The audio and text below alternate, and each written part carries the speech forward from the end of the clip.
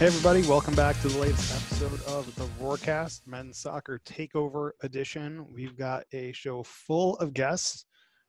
This is Mike Kowalski. I'm joined by Kyle Matrician. Megan Rojas is back on assignment, so she will not be with us today. Send her into the field. She's actually reporting on the election. Good. Is that what you were going to say? No, I wasn't. I was going to say, we're recording this on Thursday after Election Day, so by the time you're listening, we may have a president. We might not. Who knows? That's true. There's going to be some recounts. President-elect. We do have a president. Well, yeah, we might have that, but again, there might be recounts, so we don't know what's going to happen by the time this hits the airwaves.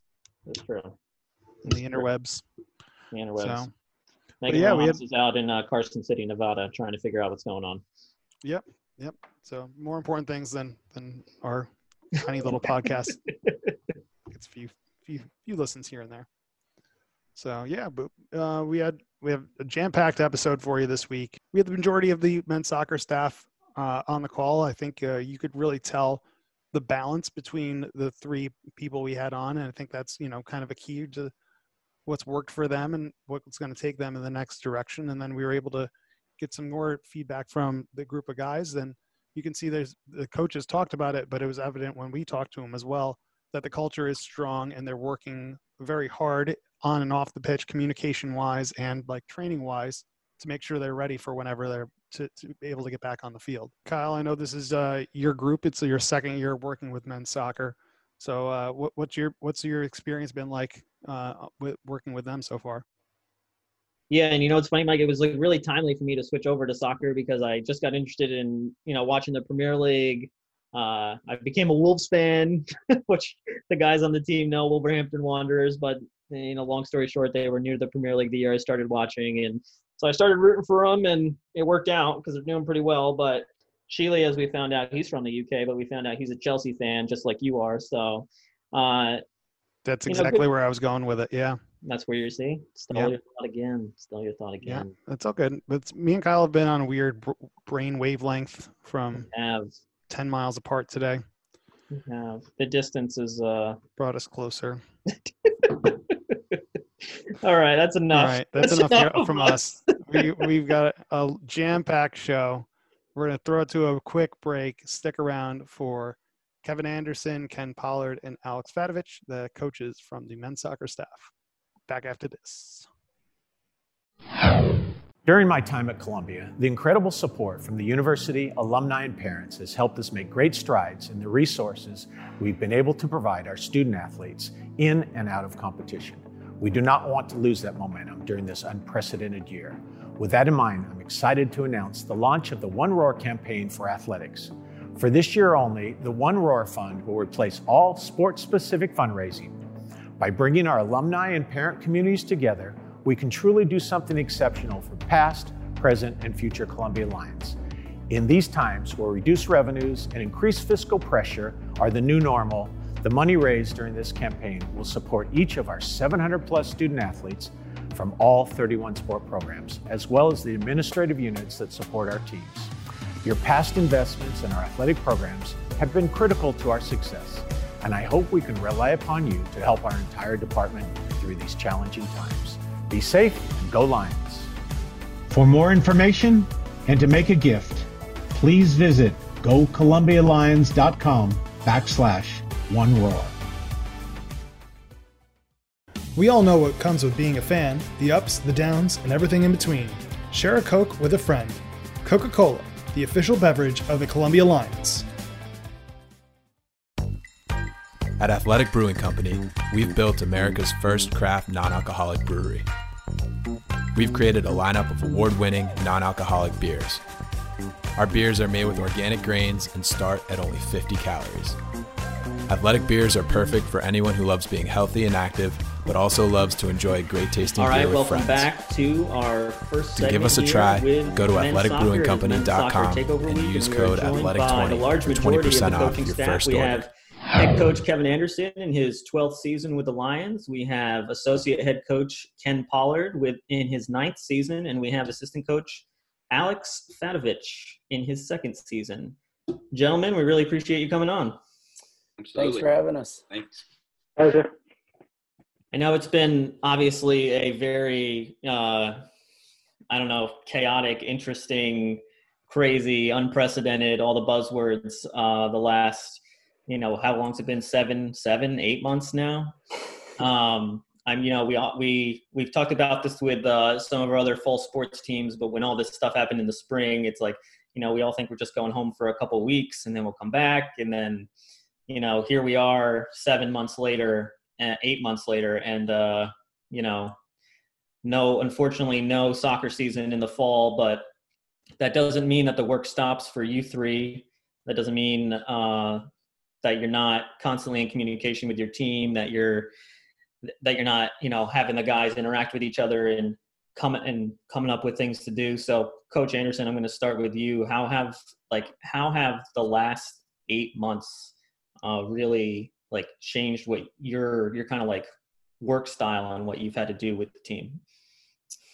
Yeah, well, thanks for having us. We appreciate the opportunity to share with you what we've been doing. The time frame you mentioned is really unprecedented, right? And it's something that's new for all of us. But I think we'd be remiss if we didn't mention the support that we all have received from our institution and from our athletic department, and then specifically the volume of work that Brent Walker has done in championship performance and Jessica Paulo has done in enrichment services, and then obviously that entire team and staff. So it's been a time where we've actually learned a lot. We've learned a lot about ourselves.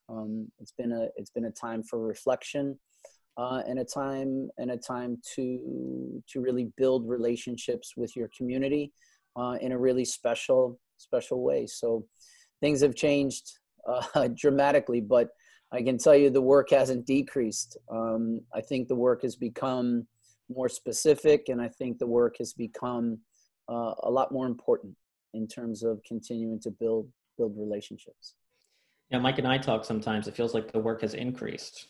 People outside of sports will, ask us from time to time. So what are you doing now that you're not having sports going on? And people just think we got nothing going on, but it's no, now we have to come up with all these new creative ways to get content out. And you guys have to come up with new creative ways to do your jobs as coaches and recruit and do everything virtually. So kudos to you guys for being able to do that in a good way. You mentioned, the support that the men's soccer team has, on campus, but also, we recently had Giving Day, and you guys got a tremendous amount of support from, the friends of the program, the family, the donors. I don't have the exact number in front of me, but I do know that you guys had the most gifts of any sport program at Columbia on Giving Day. Fencing, which is a huge accomplishment. Yes. I think it's the first time ever. Yeah. The most amount of gifts which, we thank each and every one of those donors. And you also, outperformed your numbers from last year, even in the middle of a pandemic when your team isn't out there and you can't showcase your team and your players and kind of give everybody that experience, but you still, overperformed from last year's numbers. So can you just talk about everything that went into Giving Day for you guys and, the tremendous amount of support that you got from your donors? Yeah, absolutely. Thanks for bringing up one of the things that we've done well over during this time frame. And so I think there are two major things when it comes to kind of where we are and how Giving Day is a culmination of a lot of things. I think and I hope that both Alex and Ken will get an opportunity to talk about these two things. We've all obviously worked collaboratively. But one is there was a major focus on our cultural framework and who we are as a team and who we are as individuals and what it is that we aspire to be on a daily basis. And Ken took the lead on that with our program right at the end of last season. We started working on it again when we came back into the semester. And then obviously as everything quickly shut down, that has been a foundational piece for us. And I hope Ken will get an opportunity to share more about that.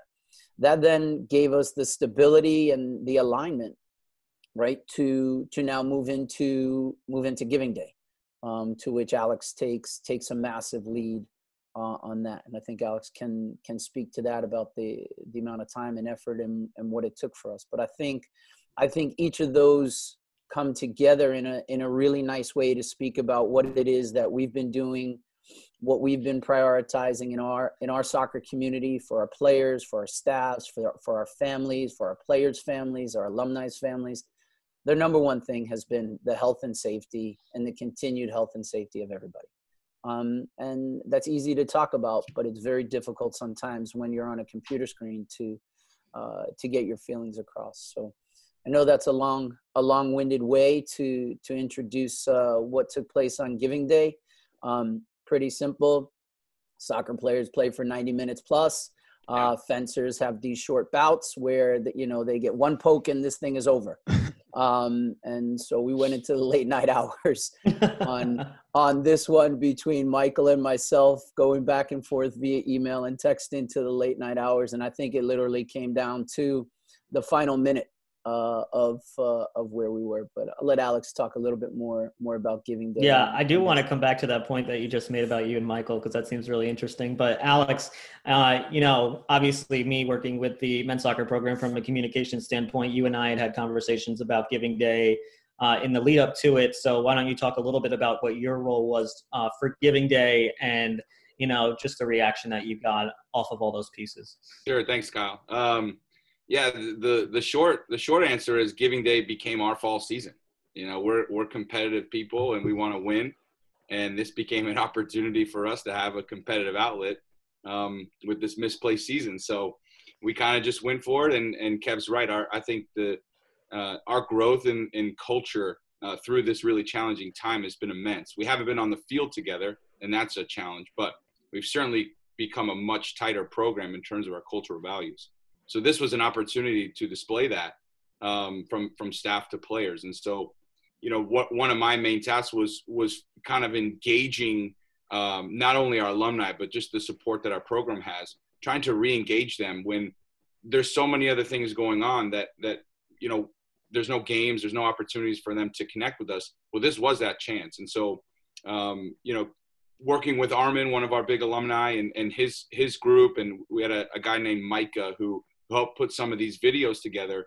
And our guys were phenomenal. They did all these individual videos, and there's some that weren't even posted because we just didn't, we had so much, but all the guys chipped in. Everybody did individual videos. I mean, Kev, how many takes did we have some guys do? 3 or 4 different takes. So all of a sudden we were producers and directors of little mini clips. So it became a really fun project, and to kind of be in the war room the day of and see the count kind of going up, sort of similar to what's going on right now.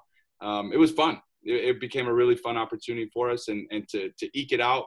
Kev, I think I left at 10:30. I got home at 11. I checked it. Fencing was closing in. I said, Kev, hey, we're an hour out, and they're nipping at us. So whatever he did to pull off those last few gifts was pretty phenomenal. But to get the win was great. It was a really good feeling, and a lot of credit to the guys to how strong our players are. We ask them to do something on the field, off the field, whatever it takes, and they always end up showing up and doing it. And so I think that's a really, really good testament to where our culture is, and we can't wait to get back on the field to really display that, in a soccer sense. Ken, your role with the team and, building the cultural framework that Coach Anderson just spoke of. I mean, you've been here for, as I mentioned when we introduced you, this is your 9th season. It's your 3rd, I believe, as an associate head coach with the program. But over 9 years of being here, what have you tried to do to provide and build the cultural framework that you and Coach Anderson envisioned when you got here? That's a tough one. Thanks for that, Kyle. Appreciate that. I gotta get everybody's got to be on the hot seat at some point here, Ken.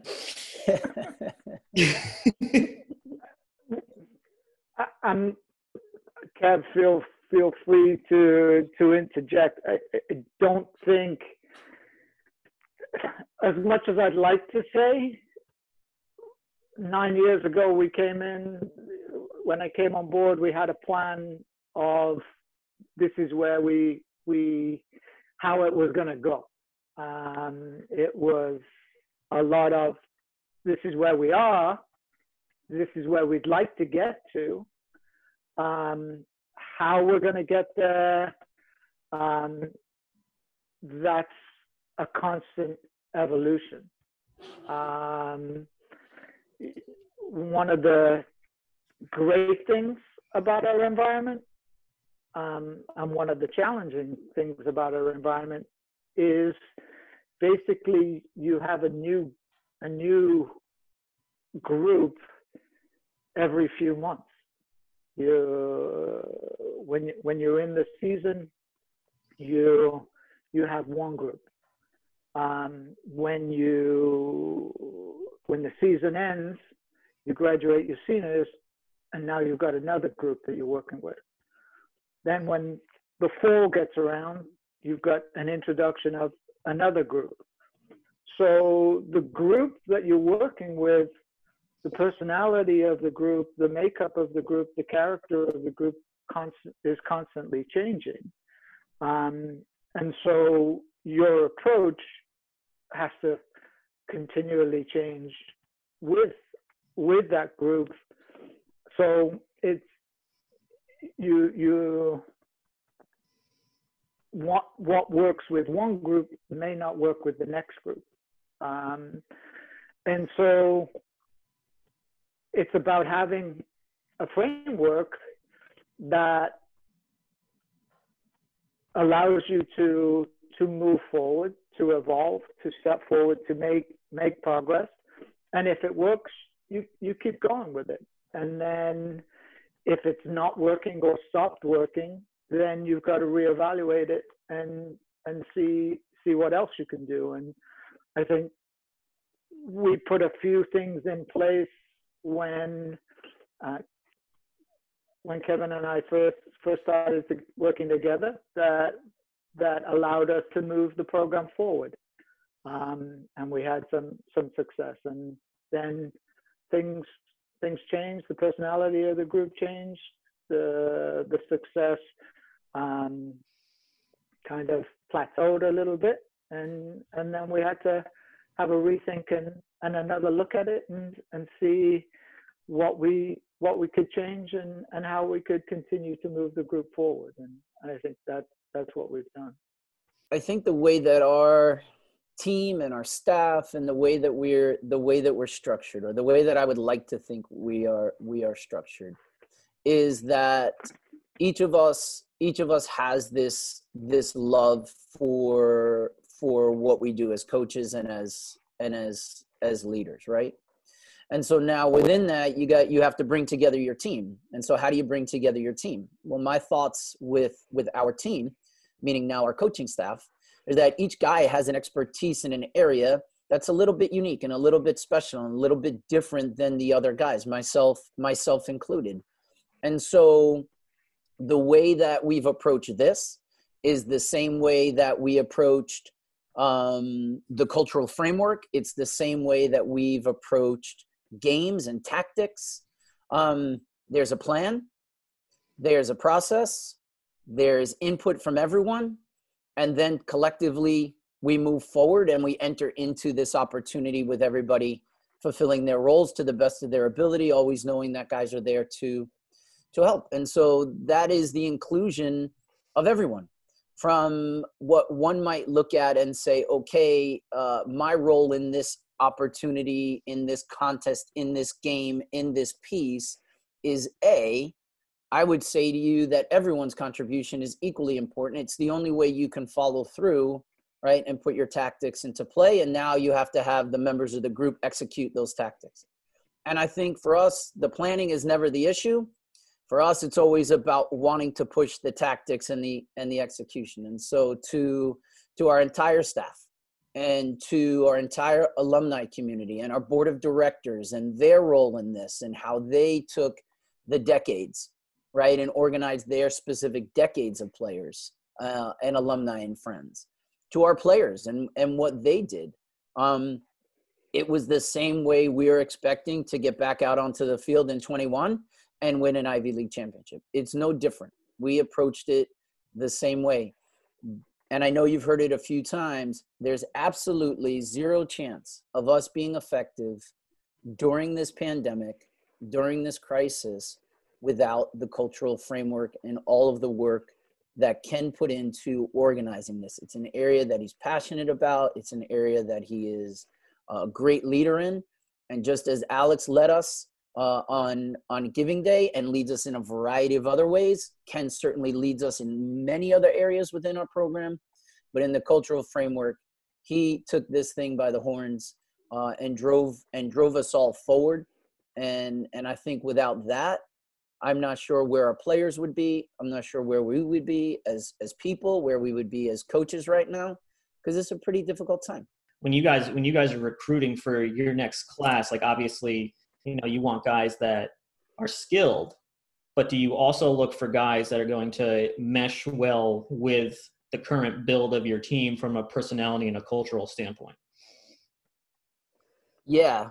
Look, I think that, and as you continue to evolve and you continue to reflect on the work that you're doing, recruiting is such a massive part, right, of our responsibility and opportunity. And so we have a process that we follow. And so when we break that down, we look at what are our overall team needs. Right. What is going to be in the best interest of the team? Is that a positional decision in recruiting? Right. And then you're out there looking. And so you look and you acquire and find players that you have an interest in from a certain perspective on the field. And then that's really not that difficult of the evaluation. That's usually pretty straightforward. It's the next part. It's the character, it's the day-to-day, it's who they are, it's what they bring to our program. And can we help them? Can they help us? Can the collective become a we? And then there are certain things in the recruiting process that are a little bit out of our control, right? Some of those things are other schools, recruiting battles, all the things you get into. And then obviously we know we're one of the top 3 undergraduate academic institutions in the world. And with that comes academics and the academic fold that players have to bring with them. And we can't control that piece. They go to the high schools that they go to. They have the class rigor that they have. And at some points during recruiting, they're pretty set in their academics and kind of where they are. And so that's where we can like somebody, they can fit in really, really well. We could think they're a great fit. And then you have to balance that academic piece, which is where the admissions process comes into play.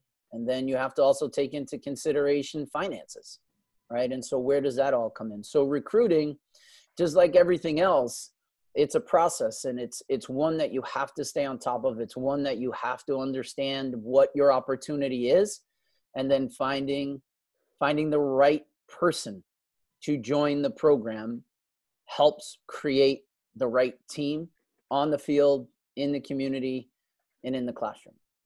And that's really what it boils down to. The virtual world has made it very, very different. There's no live interaction right now. We've been placed in a dead period by the NCAA right now through the end of December into the beginning of January. We don't know if that's going to get lifted. So you're looking at players on a computer screen. You are having Zoom calls. You're doing virtual tours of your campus in a Zoom environment. And so we've had to rethink. We've had to, in some ways, reinvent some of the things that are going on, obviously with a lot of your help, Kyle, and yourself, Mike, in terms of like what we're presenting, right? All the work you guys put into our recruiting platform, right? And all of the access now that everybody has. So it's been a lot of shifting. I think the word we use is pivot, because once you have one plan, you got to pivot because it seems like it's always changing. But I think that as a group, we've come up with some really strong pillars in terms of your character, in terms of empathy, in terms of the things that we as a group, collectively, team, players, and extended staff believe are the right pillars for life. And so those are the ones that we've carried into the program. The players have taken responsibility and ownership of them. They've made it really easy for us to follow them, because sometimes that's the best way to do it. And so recruiting right now still remains a challenge in terms of getting the right feel, because there's nothing like being in a stadium, watching someone play, and evaluating that process. Watching it on a screen is just really, really different. And then you throw on top of everything that, some players aren't playing, or, they're playing sporadically with everything. That's got to add another layer of challenges when you're trying to find, you have somebody you're looking at and you don't know if they're going to play on a week-to-week basis or a month-to-month basis even. Games are getting canceled the morning of, right? Games that we're prepared to watch or to log on and to see via all the live streaming that's going on now around the world, and games are getting canceled morning of, and there's nothing that players can do about it. So for us, one of the things I think we do well is we understand and look at what we can control. We do our very best to control those variables and to use what we have available to us and the resources that we have around us. And those resources, a lot of times right now, are people. Who are the people resources? Who has the skill set to help us understand how to put together this virtual tour? Who has the skill set to help us understand how we can use video footage that we're acquiring and now take that, and what data are we going to draw from it, and what conclusions are we going to draw from there? So I think there are a lot of usable pieces for what's gone on, and I think it's going to help us become stronger as a group in terms of the way that we access things, the way that we display information, the way we can communicate with our players. We all are aspirational that 2021, right? We are back on campus at Columbia playing all of our sports, right? That's what we want, as long as it can be done in a healthy and safe way. But I think some of the things that we've learned, we're going to take with us. Not all of them we'll continue to use, but we've built certain characteristics and traits during this time frame and learned certain skills that I think will be applicable for a successful future. At the very least, though, it does give you, when things do get back to normal and you can do things on a regular basis, it gives you almost like a plan B. If, somebody's flight gets canceled or something like that, I feel like you'll have those resources kind of still available and you can use that to your advantage. It's not kind of an end all be all if they can't get there in person. Obviously, that's the preferred method, but it almost, might prepare you for have some backup plans too. So that might be a positive that you guys can use moving forward. I was thinking maybe it could, like, almost these Zoom calls could almost serve as like your initial introduction to seeing somebody's face and talking to them before they come on campus or something like that. Yeah, I think the Zoom calls will stay. That's something we always called recruits and texted them and continue to have conversations. But this has opened our eye. Obviously, we did some video calls, but very few in comparison to now. So I think that's something that will stick. That's one thing in terms of getting to know somebody's personality. It's a little easier on Zoom. So a recruit that we're talking to from California or from Texas or from another country that can't get to campus on a weekend to come visit, I think Zoom will be very, very helpful in that regard, for sure. And then I'll kind of just wrap up this virtual recruiting segment with you, Coach. And I know you hit on it a little bit earlier, but when you are virtually recruiting, what is one element of the Columbia campus or the Columbia experience that you really try to showcase on a virtual platform? I think we try to show in the virtual platform our commitment to the people within our program, and what are the characteristics and traits that are important to us. I don't look at the virtual platform and say, well, I want to showcase our amazing campus, or I don't look at the virtual platform and say that I think I would love to showcase the Rocco B. Camiso soccer stadium. Those are things that we do. But for me, the eye contact, the interaction, the engagement, the timeliness of the person to be on the call, I'm still trying to get that human element that's so hard to get in this virtual world. I'm still searching for it. For me, that is absolutely irreplaceable. And for me, sometimes it's that experience that you have, it's that feeling, it's that understanding. And I think ultimately what I hope for is to understand why this individual and family is so interested in us and interested in Columbia. And then ultimately, does this person help us continue in our quest to be the first Ivy League men's soccer team to win a national championship? That's still the goal. That's still where we're driving. And so for me, the human element is the one that is so greatly missed. I don't think just in recruiting, I just think in general, period. The interaction, the 15 minutes that we get as a coaching staff just to walk down the hall and grab a cup of coffee together and just hear how everybody's day is going.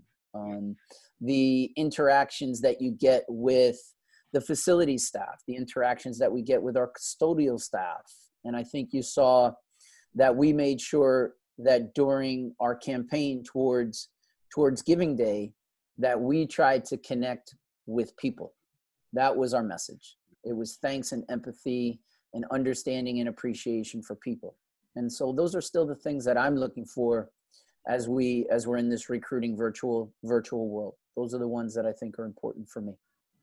What have you learned about the guys that are currently on the team through all of this? What have you Coach Bagnoli talked about the team's resilience and things like that. Was that a main theme for you guys as well? Or is it something maybe a little bit different, or other things you've picked up from being in this virtual environment? I'll just jump in and say, yeah, our guys are resilient, man. I can't believe what they've had to endure, and at the same time able to balance the level of commitment to each other and to the program and to still driving forward.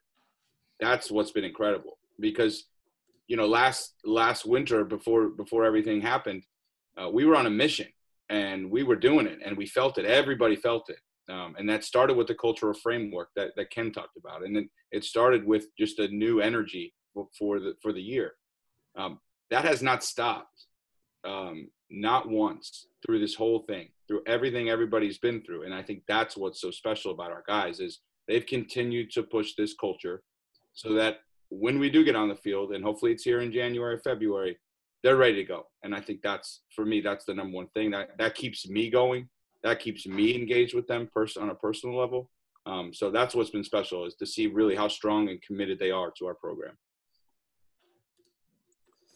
Yeah, I would add one of the characteristics that has really, really stood out for me, and one of the things that I'm most proud when I check in on guys, and I think you guys know, right? We're on text messages and Zoom calls, and we even do these old school things called phone calls sometimes, where there's no video involved. And I think as we're going through it, the care and understanding that the guys on our team have for each other has been amazing. When I pick up a call or reach out to somebody and I hear, so, hey man, who have you connected with lately? And this guy is connecting with these three guys, not necessarily the guys that he's usually with, right? Because you have groups that align within teams, right? And it's, he just checks in every once in a while just to see how I'm doing. I think for me, that's been the most amazing part of this, is the relationship building and the authenticity in the relationship, because I think that's a characteristic and a trait that you can build on. And I think that's a characteristic and a trait that you can win championships with. When guys are bought into the guy next to them, in a way that's really special, really unique, really authentic. It's genuine. You have the opportunity from some amazing growth within your group. And so I think for me, that's the one thing that I've picked up on that really is heartfelt as I reach out and talk to guys on our team. One thing I want to do, since we do have the three of you on this call with us together, and it's, you know, we don't have entire coaching staffs on the call. Like, I think this is the first time, as I mentioned before.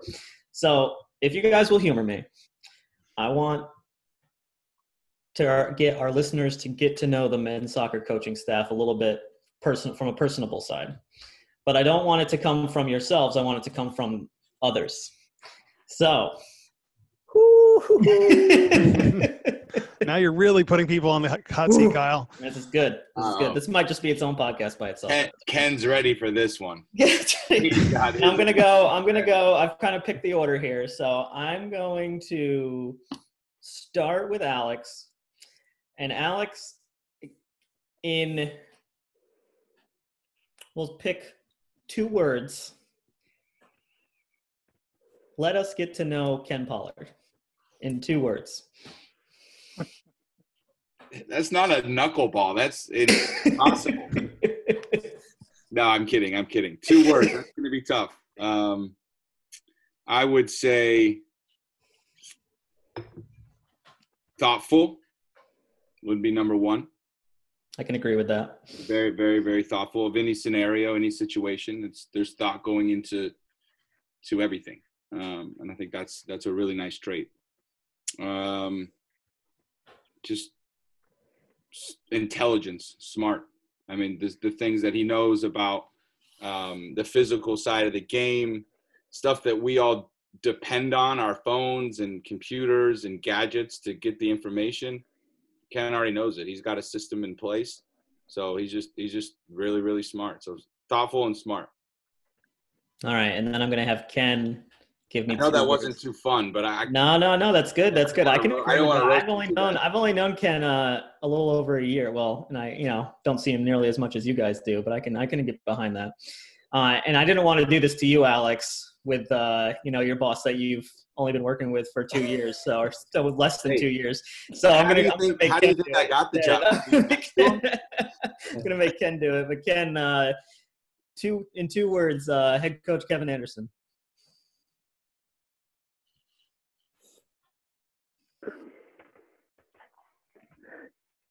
Easy and challenging at the same time.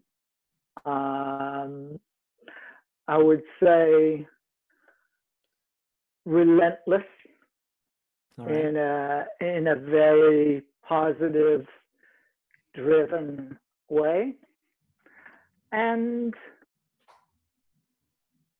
kind, empathetic. He's simply just one of the kindest and most empathetic human beings I've ever met. Very nice. I like that. And now we're going to move on to Coach Anderson. Thanks, Ken. In 2 words, your assistant coach, Alex Vadovich. Driven and focused.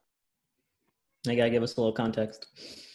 So Alex is someone who wakes up and wants to move things in a forward direction for the benefit of the group, and wants to ensure that his role within that push is completed above and beyond what anyone's expectations would be, including his own. And for him, it's how does it fit into helping the group become the best it could be at whatever that might be. Whether it's on Giving Day, whether it's in social media, whether it's talking about building out of the back, whether it's talking about periodization. He has a drive and a focus because he wants to help the group achieve something really special. Thanks, Kev. Great answers. Yeah, I thought those were great answers. Was that the that's the direction you first thought it was time we've gonna ever go, done Kyle? that? So I thought that was solid. What's that, Mike? Did you think it was going to go in that direction when you thought of this segment? I thought somebody was going to say Harry or somebody. Could have said that. That would be our staff. That would be our staff as a whole. Although it's hard now in the virtual world, I feel like we all have put on some extra facial hair. All right, guys. Thanks for the time. Really great conversation. Good catching up with all of you. Absolutely. All right, guys, Thanks, guys. appreciate it. Thank you. A lot of fun. Pleasure. So that'll do it for this segment of the Roarcast. We'll be right back with 4 members of the Columbia men's soccer team, so stick around. Jag1 Physical Therapy is a proud partner of the Columbia Lions. With state-of-the-art rehabilitation equipment and facilities, allow us to develop a specific plan catered to each patient. The Jag1 team proudly serves the tri-state area with facilities throughout Manhattan, Brooklyn, Queens, Staten Island, Westchester, Long Island, New Jersey, and Pennsylvania. We're here for you. Get back the life you love. Visit www.jag1pt.com. That's JAGONEPT.com for more information. New York Presbyterian Hospital is one of the nation's most comprehensive, integrated academic health care delivery systems dedicated to providing the highest quality, most compassionate care and service to patients in the New York metropolitan area, nationally and throughout the globe. New York Presbyterian is consistently recognized as a leader in medical education, groundbreaking research, and innovative patient-centered clinical care. Ranked number 1 in the New York metropolitan area by U.S. News and World Report and repeatedly named to the honor roll of America's best hospitals, New York Presbyterian has 10 locations in the metropolitan area. For more information, visit nyp.org today.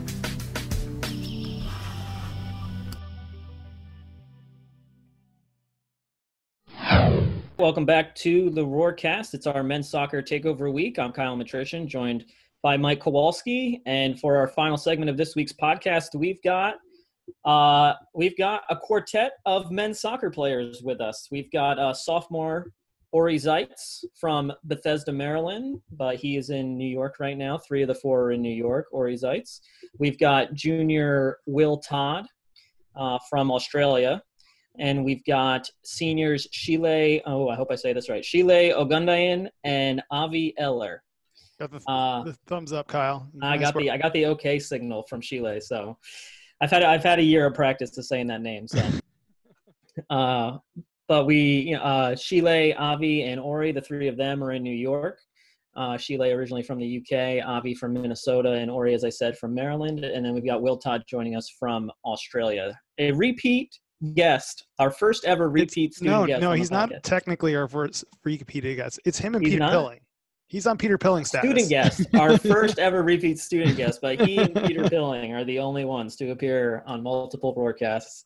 It's like hosting SNL for like 5 times. You get a jacket or something if you set a record. I was gonna say when we plug this podcast, we can when you're watching late night with it used to be David Letterman, and it's like with special guest Will Todd, and they show from like the last time they were on the show. It's like that's pretty much what we're gonna have now with Will. No, but we appreciate you guys humoring us there. First of all, thank you to you 4 of you for coming on. Absolutely. Thank you for having me. Oh, not a problem at all. Will, since you're a repeat guest, I'm going to start with you out in Australia. We're recording this during what has been election week, not election day, but election week here in the United States. And we were joking about it a little bit before we came on the air, but what's the view of the U.S. presidential and general elections out in Australia? Yeah, well, we're definitely keeping a keen eye on the election over here. I know every major news network had a full-day broadcast on election day, and every time you turn the TV here, whether it's an Australian channel or you go on CNN or Fox, it's still covering it. So it's hard to say. I don't want to sound too,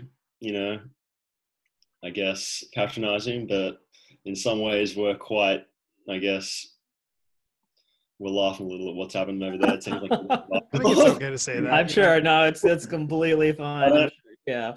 But I guess what I want to know is, are people surprised how close this is? Were people abroad surprised how close this is? Yeah, I think similar to what it's like over there, most people didn't assume it would be this close. Obviously, there were some people that thought, it would be very close. But overall, I think people are surprised at what's happening right now and that Trump's been able to get, gather that much support. So, yeah. Unfortunately, this fall season was canceled. The seniors, Avi and Sheila, unable to participate in the fall. We don't yet know what the spring might bring, but for now, how did you guys as seniors, and I don't mean to start this podcast maybe a bit of a downtrodden mood here, but as seniors, handle that situation? And then when did you really, did you have time to cope with it over the summer, like thinking that this was going to be the end result, or, how did you guys cope with that? I think when we first got sent home in the spring last semester, we didn't really realize to what extent the whole COVID thing would affect us, especially for the next semester. I mean, some of us thought that we'd be coming back in the spring. So, but I would say slowly over the summer, there was a realization that the season probably was going to happen. And I'd say we fully internalized that probably in July or August. Just kind of came to terms with that. But we're still very optimistic for a spring season, hoping for that, trying to stay ready. So exactly, as you guys should be, 100%. Sheila, just your thoughts on that. I would say that it's been difficult, but our mindset now is just kind of looking to how we can help the program. It's from a personal level, it's unfortunate. I think that we all wanted a senior season, and it's something that we may not get, but we're just gonna have to see. But in terms of kind of the program moving forward, we just kind of want to help as much as possible. So whether that's getting to know the younger guys, the freshmen, helping them to get settled in. It's just a case of being useful for everyone else. And because we realize that what we can kind of take in terms of the season and being able to play is kind of diminished now. So it's difficult. How does your senior leadership kind of transformed, as to what you would have expected to be as a senior? And, you guys have quite a group, quite a talented large group of seniors in your class, but how does your roles as senior leaders transform in this environment now that I would say our leadership really hasn't fallen off at all, even though most things we do are over Zoom or virtually. It's kind of interesting. Once you step into senior year, you just feel you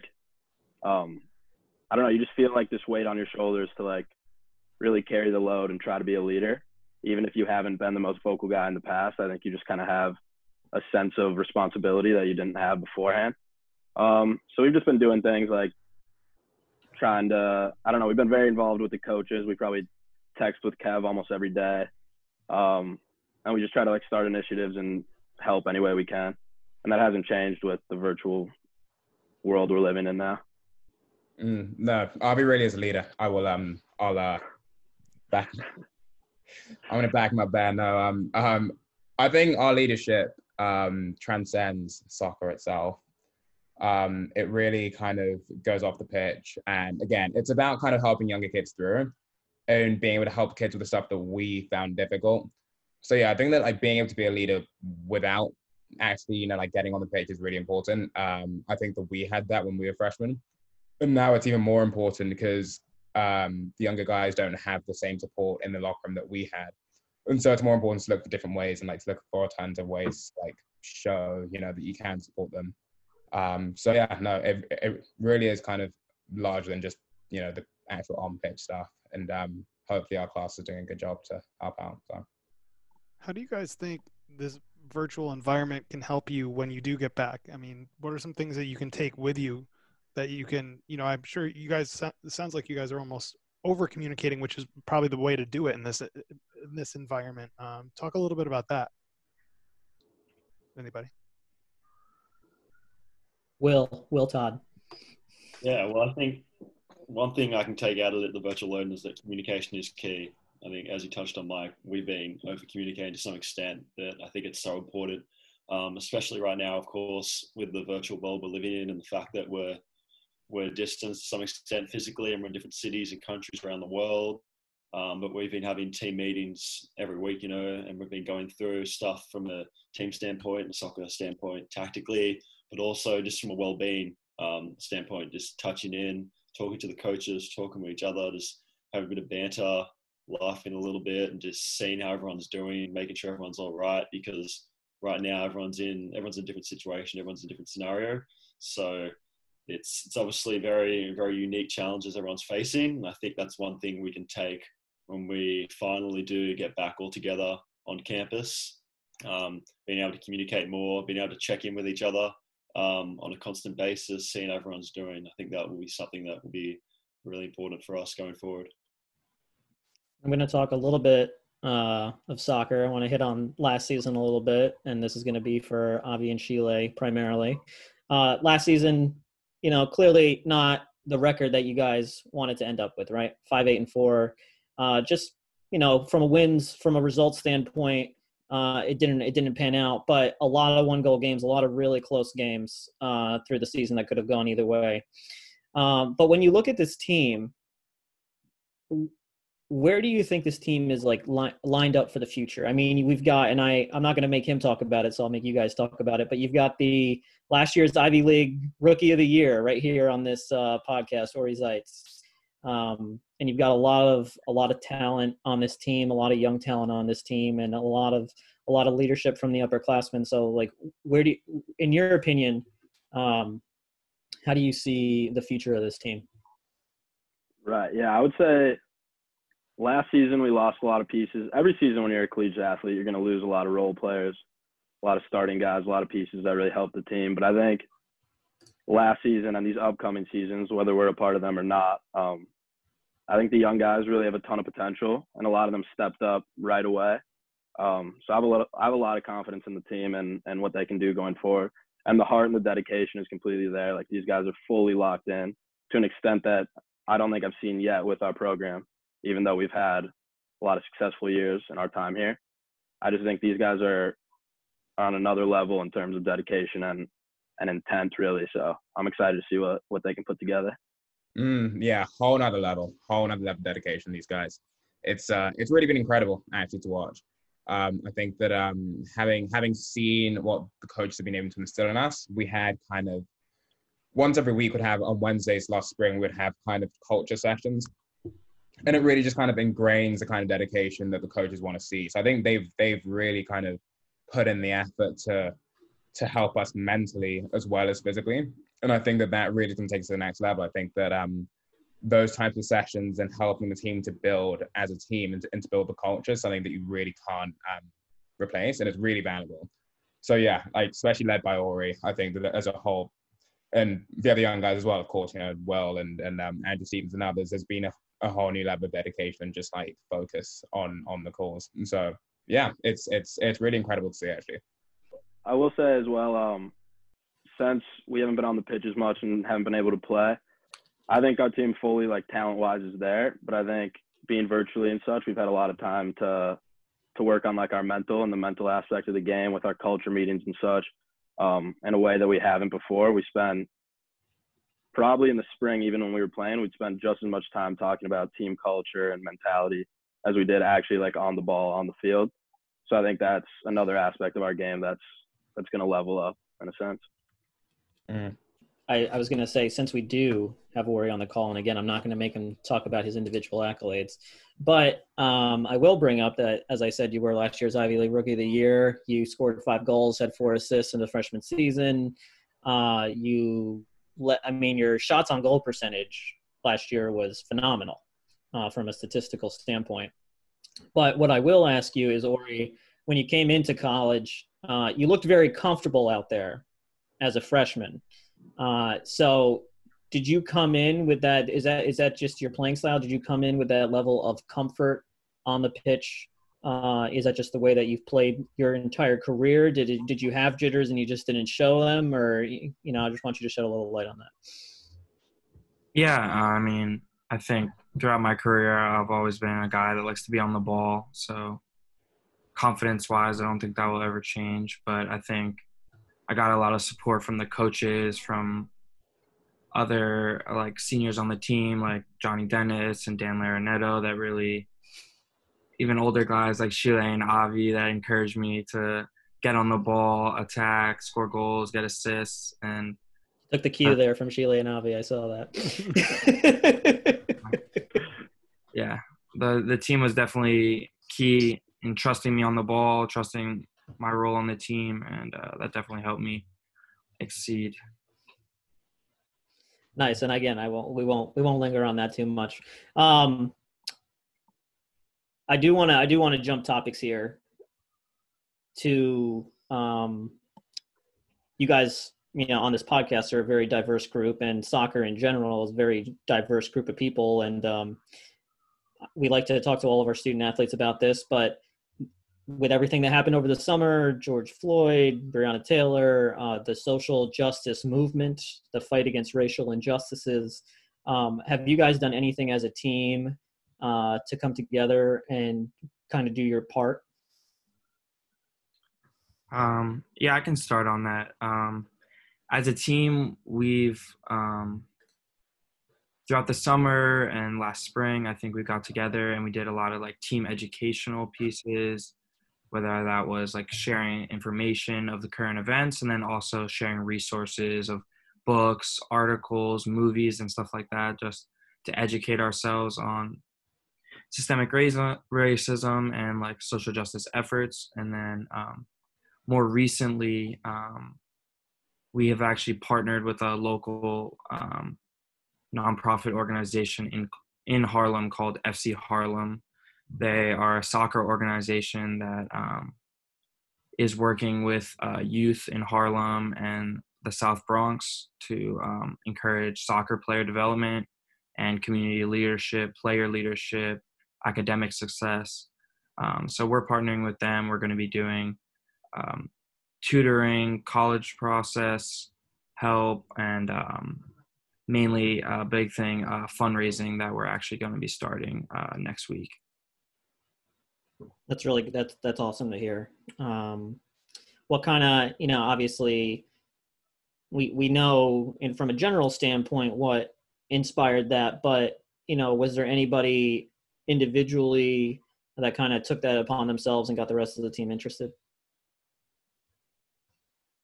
Yeah, I mean, so this summer, in the wake of the George Floyd murder and then everything that transpired since then, I know Kev connected with a few of us, but I would say Ori, speaking of the younger guys taking a leadership role, Ori's definitely stood up and done his part in this whole social injustice thing. I think he feels really strongly about it, as do our whole team. But he's really organized the FC Harlem thing. He made the Google Doc for our team with all the resources on educating ourselves, along with Vito Lucio as well. But yeah, I would say those two guys specifically have really done a lot. So speaking of, George Floyd and that whole situation, you're from Minneapolis. So were you home over the summer when that happened? And did you experience, any of the protesting? Were you, I just want to kind of get your standpoint from all that. If you were out there, I don't know for sure. Yeah, absolutely. I was home this summer. I live right in the city of Minneapolis. So yeah, I saw all the protests. I saw everything boarded up. I participated in a few protests. Yeah, it was crazy to see, but it was really, as tragic as it was, I was happy to see it firsthand and be in the heart of all of it.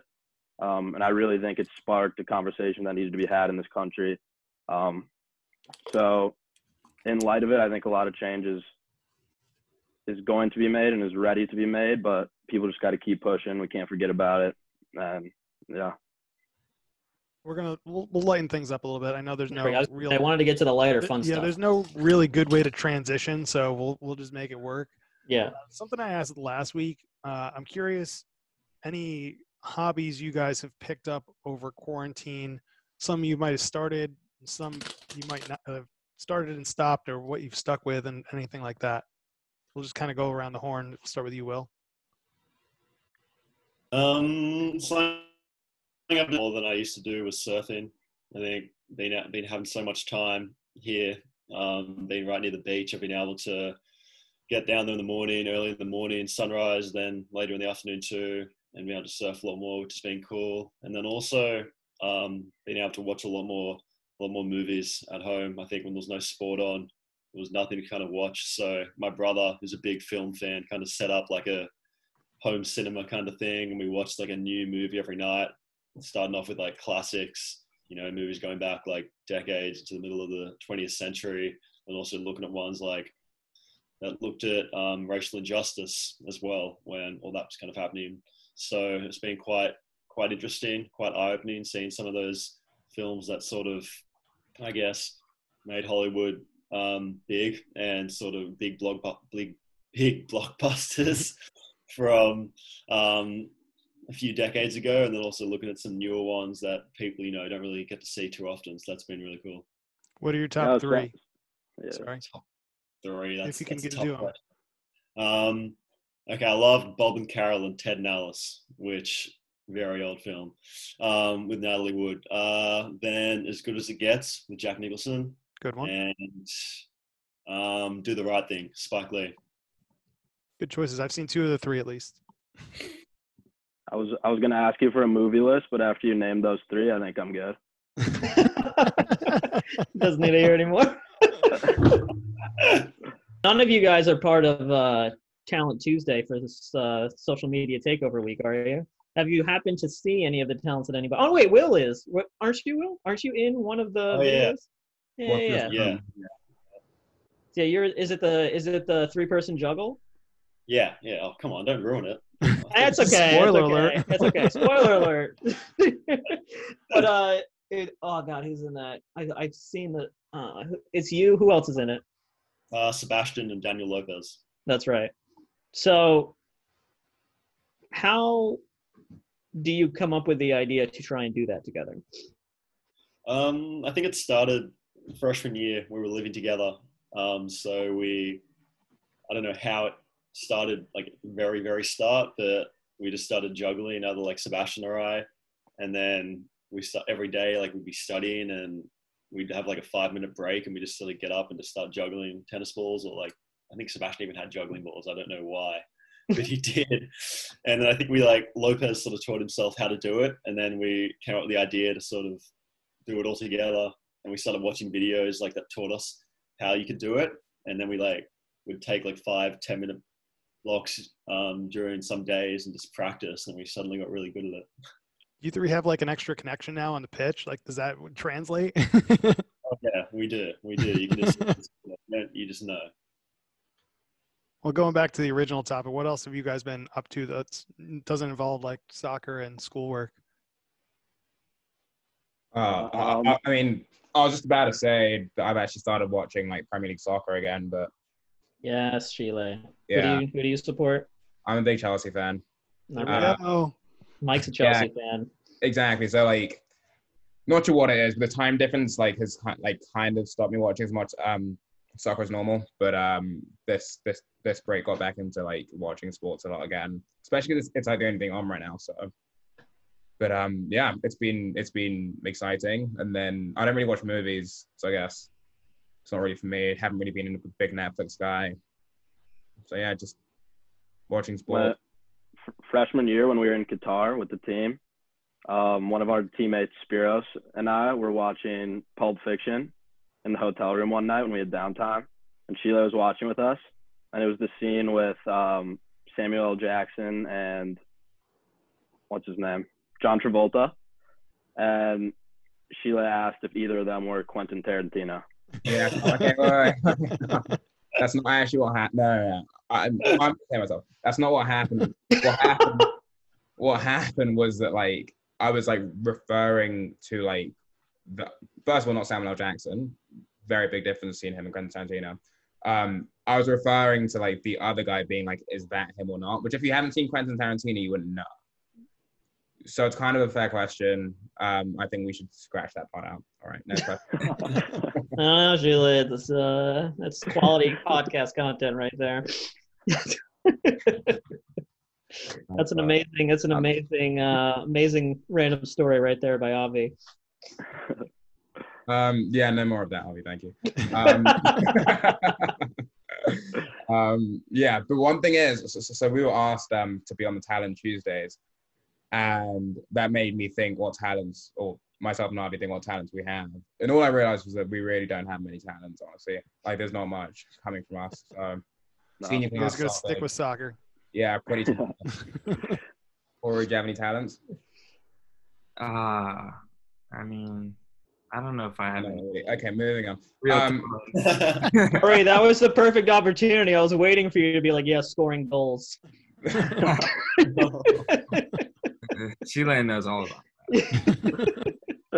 Avi, I tried last year. I want to say it was the Monmouth game. I tried to give you a goal, and then it was the own goal, and you were like right there. And from where I was, from where I was in the press box, it looked like you had scored. And then we looked at the replay, and Sal Rosamilia, who calls the games for us, was like, "That was an own goal. He didn't score." And I was like, he doesn't do the whole scoring thing. He doesn't do it. I'm no striker that like likes not to score. Think like Roberto Firmino. He's like, yeah, he's all about like helping everyone else out. That's okay. I'm a facilitator. All right. Good. And I have a lot of pride in that. Yeah, that's what I'm trying to teach my 6- and 7-year-old soccer kids right now that I'm coaching. You facilitated that goal. It's okay, though. Exactly. What's your role, Sheila? What? Are you also a facilitator?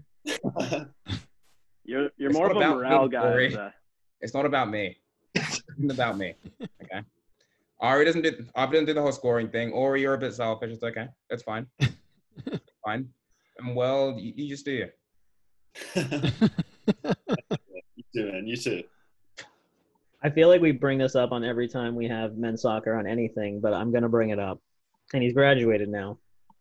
But the goal last year that Nick Marson scored on Senior Day. Oh man. I mean, I wasn't even at that game because I also cover women's basketball, and that was like their home opener, and so somebody else from our office was covering the game, but I saw the video, obviously. That moment, and then basically you all just stormed the field, and he rips his shirt. I don't know if he ripped his shirt off or somebody else ripped his shirt off, and it was like a 6-0 game at that point anyway. Yeah, no, I can pretty much give you like a full like breakdown of what actually happened from like our point of view. It all started when at halftime, coach told me to come on the pitch, and I said no, it's fine. Give the seniors their time. And so he was like, "All right, Nick, come on, let's go." So Nick comes on. You know, I didn't want to take the limelight. It's fine. You know, it's all good. And then it was about like 5 minutes left to go. He has played a pass. As the ball comes into him, he's kind of turning out, and he looks over the bench and looks at me. And I go, "Nick, shoot." And Nick the ball the replay and see all this. Yeah, no. If you look in the camera, you can see. Okay. And I go, "Nick, shoot with your left foot, top left-hand corner." He looks at me, nods, and gets the ball, and then runs, and he does exactly what I told him to do, and scores, goes crazy, goes absolutely crazy, and then runs over to the bench. And you can see actually from the pictures that he runs over to me. The reason why he does that is because I told him what to do before the play. And that's what happened. So I don't want to take credit for the situation. But, good in-game coaching from the bench. That's exactly what happened. Who fed him the ball? I don't remember. Right now what I'm trying to do is I'm trying to pull up the photos because I have the video right here. Go ahead. It was Dan Larinetto. That's right. It was Dan. You're right. When we say we lead in different ways, we really meant it. We really meant it. But it's like the moments. That was like the moment of the season in my mind. Like it was like such a good way to close out. I know you guys went to Cornell after that, but it was the last home game, and that was an incredible moment. It was awesome that you guys got to have that moment, and an awesome moment for Nick too, with first ever collegiate goal in his last home game. So good for him. All right. Well, I just wanted to make sure we got that moment in before we finished up with the guys here. But hey, Kyle. Yeah. I'm going to take Rose spot. I'm going to steal her segment. Take it away. I just thought of something. Mike just thought of something. This is take 2 of this, to be honest. We're going to tell everybody. We tried this with the coaches. It didn't quite work out. Didn't work. We'll see if it works out better this time. Thoughts on Ted Lasso? Have you guys watched? I'm getting the same blank stares, Mike. I'm not the only one that watches the show. Nobody. Oh my God. What is that from? And All right, so it's on Apple TV. Do you remember when NBC got the rights to Premier League? They had Jason Sudeikis play the American football coach that went to coach for Tottenham. Yep. They made a series out of that, and there's no way it should have worked, but it does. It's hilarious, and I'm surprised that you guys haven't watched it because like it's like EPL's like retweeting stuff from it. Like Jose Mourinho brought it up in a press conference. Like he's like saying I told Ted Lasso what to do, things like that. Like it's hilarious. I haven't even heard of it, honestly. I'm a big show guy, so I'll have to watch it. Yeah, the first episode's a little tough, but after you get through the first one, it's really good.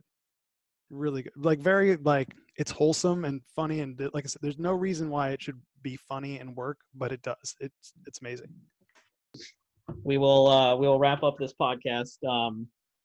Again, we really appreciate the four of you joining us from different locations, except for Sheila and Avi, who are about 25 feet away from each other, maybe a wall or two. But we appreciate you guys coming on, and we wish you the best. We hope you all stay healthy, and we look forward to hopefully seeing you guys play in the spring. Thanks for having us. Thanks for having us. Thank you so much. So that'll do it for another episode of the Roarcast. We'll be joined by Megan Rojas again, hopefully next week or sometime soon. Make sure you follow Go Columbia Lions on Instagram, Twitter, and Facebook for all the men's soccer takeover content, and catch up on all the other takeover weeks and all the other cool content we're doing too. You can catch up on all previous episodes of this podcast by visiting Spotify, Apple Podcasts, Stitcher, SoundCloud, wherever you get your podcasts. Go find us, search for Columbia Athletics, and subscribe, leave some comments for us, and we'll talk to you soon. So thanks again for listening.